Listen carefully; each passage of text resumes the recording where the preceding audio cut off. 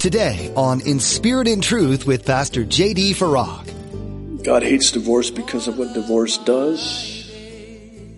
Children in homes where mom and dad are divorced. They've done studies. These are not Christian studies, but it validates and authenticates everything that we're told in Scripture and the Word of God. The destruction, the damage, lifelong, because of that split. What it does to the children. You're listening to In Spirit and Truth, the radio ministry of Pastor J.D. Farag of Calvary Chapel, Kaneohe. Pastor J.D. is currently teaching through the book of 2 Thessalonians. In today's message, Pastor J.D. will share with you about what the Bible has to say about disciplining children. The Bible teaches us that when children are disobedient, they should be punished. But this doesn't mean punishment is just any way someone deems it worthy. A child is to be disciplined only with the rod of correction. Now, be sure to stay with us after today's message to hear how you can get your own copy of today's broadcast. Subscribe to the In Spirit and Truth podcast or download the In Spirit and Truth iPhone or Android mobile app. But for now, here's Pastor J.D. in 2 Thessalonians chapter 3 with today's edition of In Spirit and Truth. God is ferociously protective of His church.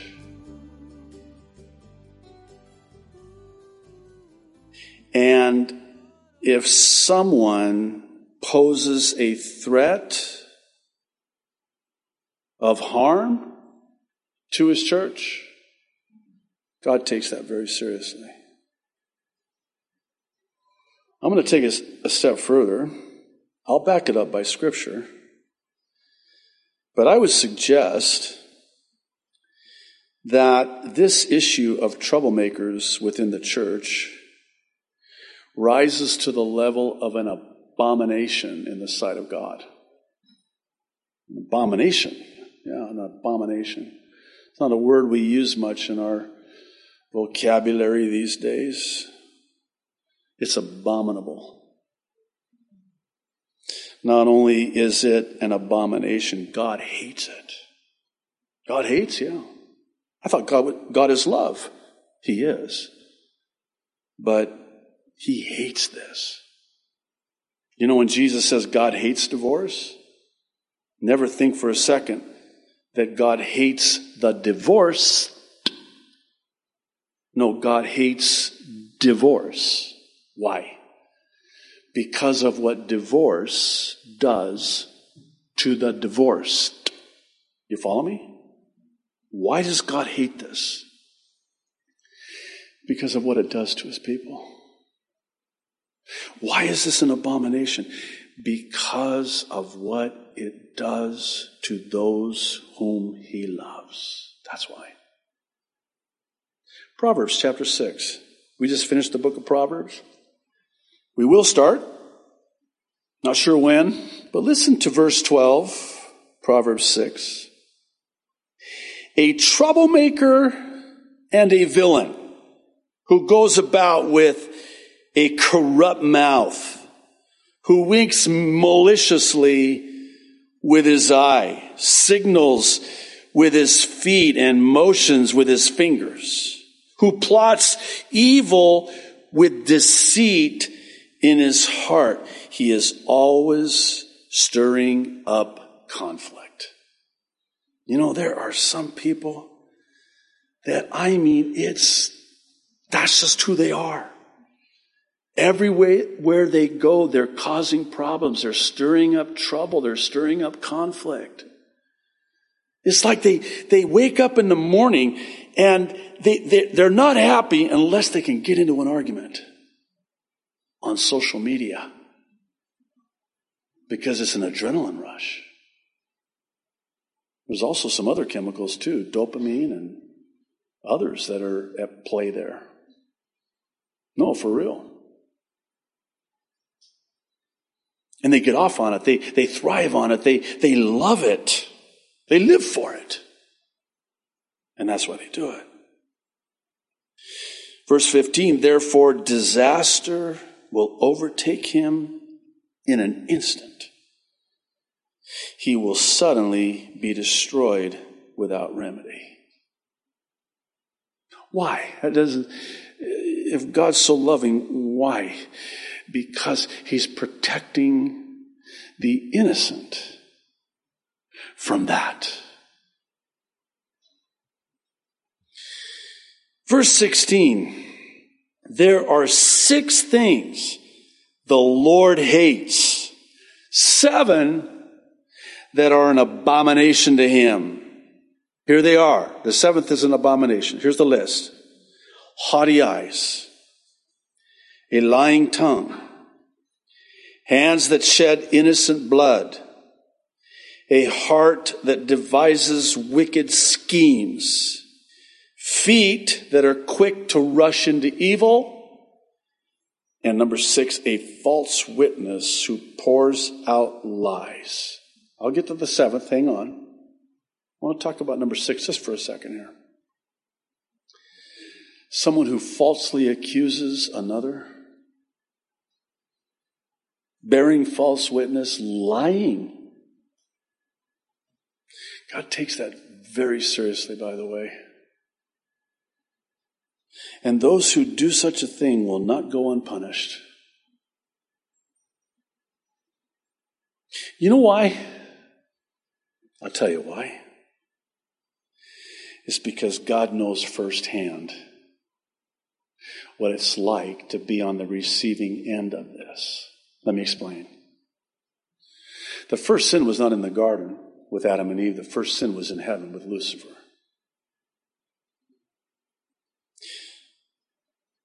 The division, the striving, Satan exalting himself, I will ascend my throne above the Most High. Slander, the conflict, the lie from the father of lies, the sin. God was sinned against first. And look what it did to the heavenly host. That was the first official church split, if you can see it like that and say it like that. In heaven. It split heaven. Getting back to the marriage analogy. God hates divorce because of what divorce does. Children in homes where mom and dad are divorced. They've done studies. These are not Christian studies, but it validates and authenticates everything that we're told in Scripture, in the Word of God. The destruction, the damage, lifelong, because of that split. What it does to the children, especially in the teen years. When there's a divorce in a home, and that child is in those formative young years as a teenager, it is devastating. And that's why God hates it. And that's why God wants to protect us from it. And He knows firsthand all about it. And that's why it's an abomination, number 7, when a person stirs up conflict among the brethren, causes problems within the church, is a troublemaker, looking for a fight, online, going back and forth. You know, I guess this is probably as good of a time as any. I think I brought this up in a prophecy update 3 weeks ago. I just kind of lost it a little bit. Not a little bit, I actually lost it a lot, but you're a very gracious and forgiving group of people. You have to be if you come to this church, but I just lost it because, you know, we're living in a day like no other time in history. It's the likes of which we've never known before and likely will never know again. And the Lord's return is just nearer than we could ever imagine. And what are Christians doing? Arguing, arguing. It's heartbreaking. They're arguing with the saved instead of reaching the lost. And Satan is like loving it, man. He could take the day off because you're doing his work for him. He can just kick back and watch the show. It's like Paul writing to Timothy. You've been taken captive as a Christian by the devil to do his bidding, do his will. Come to your senses. He's pleading with them. Come to your senses. What are you doing? You know, I've shared this, and I'm so thankful, and Lord knows my heart, and I think those of you that know me also know my heart when I say this. And I often say about how amazing this church is and how much I love you and how rare it is that a pastor can actually say that and mean it. You know, the statistics bear it out, and it used to be 1,500 pastors would leave the ministry every month. Now it's 1,700. Every month, 1,700 pastors step down and leave the ministry. Granted, some are rightfully because of moral failure, understandably. But you might be surprised to know that the vast majority of pastors who leave the ministry do so because of church conflict. You know, as a parent, when your children are fighting, how does that make you feel? I mean, my children know, my wife knows. I mean, to me, and as I get older, just hear me out, please. I know I'm going off message here a little bit, but maybe this is for somebody here today or watching online. As I get older, my children are now, of course, growing up, but when they were younger and they would fight, I would just cry out to the Lord, just, please, God, please. It just ripped me to shreds, man. You know what? As they get older, and thankfully, you know, I have a sibling, I have a sister, a younger sister, and man, growing up, we were, I was such a mean brother. I was so mean to her. I think I'm still apologizing to her, but I remember my mom wisely saying, you know, when you get older, you're going to be close. But when you're young, it's like, you know. And now, when there's a conflict between my children, I just break down and cry. And it works, because then they see me crying and they stop. I'm like, oh, thank you, Lord. It worked. Why didn't I think of that when I was younger? You know, when I was younger, I was like, I'd get in the mix and I'd make it worse. Now I just, oh, God, they just look at me and go, oh, look what we just did to Baba. He's all broken up and crying, and so they stop, and I'm like, so I cry a lot now. It really works. No, it's so heartbreaking, because I love them so much. How much more our Heavenly Father, when He sees His children that He loves so much, fighting with one another, arguing, stupid stuff. It's stupid stuff. Okay. I want to end on an encouraging note. So I'll close with how the Apostle Paul brought this second letter to a close with a word of encouragement. Notice in verse 13, he tells them to never tire of doing what is good. I like that. The implication is that they were getting weary. This was a battle-weary church. I mean, they had a lot of stuff happening. There was a lot of persecution from without, a lot of striving and conflict from within. They were getting it from all ends, all sides. He said, you're doing good. Just hang in there. It kind of reminds me of what Jesus had John write to the church of Philadelphia, recorded in Revelation chapter 3. He says, I know you have little strength. You're just barely hanging on by a thread. Just hang on. You've kept my word. You've not denied my name, and I'm going to keep you from the hour of tribulation that is coming upon the whole world. In verse 16, he actually prays for them. This is true to form with the Apostle Paul, and he prays that God would give them peace at all times. That peace that only God can give. Jesus says, I've come to give you peace.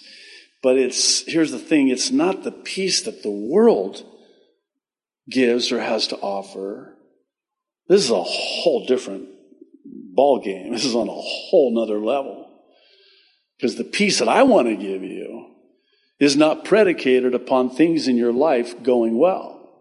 The peace that I want to give you, Paul says, surpasses human understanding. It's incomprehensible. It's unfathomable. Everything around you can just be, chaos. And yet, the peace that I have for you can keep you just rock solid and steady. Unmoved. That's the peace. And then in verse 18, and I love this, and we have to admit that we can be guilty of dismissing this. Dismissing what? God's grace. He says, the grace of our Lord Jesus Christ be with you all. Have you heard that saying? It's all of grace. The grace of God. Try to define grace. Oh, we say it's unmerited favor. That doesn't even scratch the surface. Unmerited favor? You think that's all grace is? No. The grace of God, all encompassing, inexhaustible, incomprehensible, the grace of God. Let me close with Ephesians 1. I love this, verses 7 through 10. Listen to this. In Him, in Christ, we have, look at all this that we have. Redemption through His blood, the forgiveness of sins, in accordance with the riches of God's grace that He lavished on us. He just lavishes us. Think about as an earthly parent, you lavish your children. You spoil them. I'm a spoiled, not rotten. God, you're too much. You just spoil me. You're spoiling me for you. God ruins us for Him. He lavishes us with His grace, and it ruins us for anything else. When you've tasted of that cup, you're ruined. Taste of the Lord and see that He is good. When you've tasted from the cup of God's grace, that's it. It changes everything. It changes you. You're saved by grace. How's that? That's how you're saved. By grace. It gets better. With all wisdom and understanding, He made known to us the mystery of His will according to His good pleasure, which He purposed in Christ to be put into effect when the times reach their fulfillment, to bring unity to all things in heaven and on earth under Christ. When Jesus is teaching the disciples how to pray, he tells them, pray this way, thy kingdom come, thy will be done on earth as it is in heaven. This is just a taste, a foreshadow of what's to come. Why? Because he lavishes us with his grace. His grace. One last thing. Did I say one last thing yet? Okay, this will be the only last thing then. Think about this. When you've been on the receiving end of God's grace, I mean, if God would have given you what you deserve, you wouldn't be here. Neither would I. And that's what, as one said, grace is God giving you what you don't deserve, and mercy is God not giving you what you do deserve. I'll take both. Where do I sign?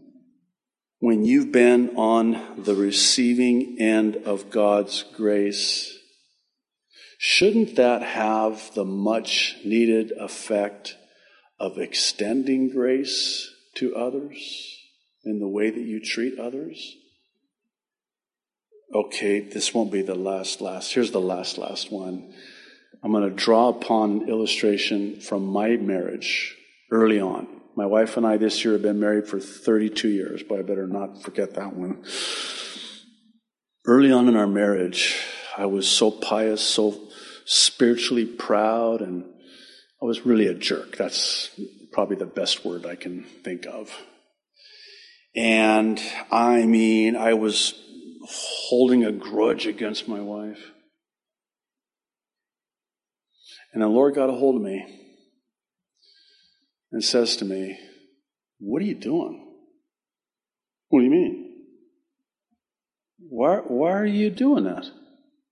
Well, do you know what she did? It's like the Lord's gone, do you know what you did? Oh, yeah. Do I need to remind you? I'm going to.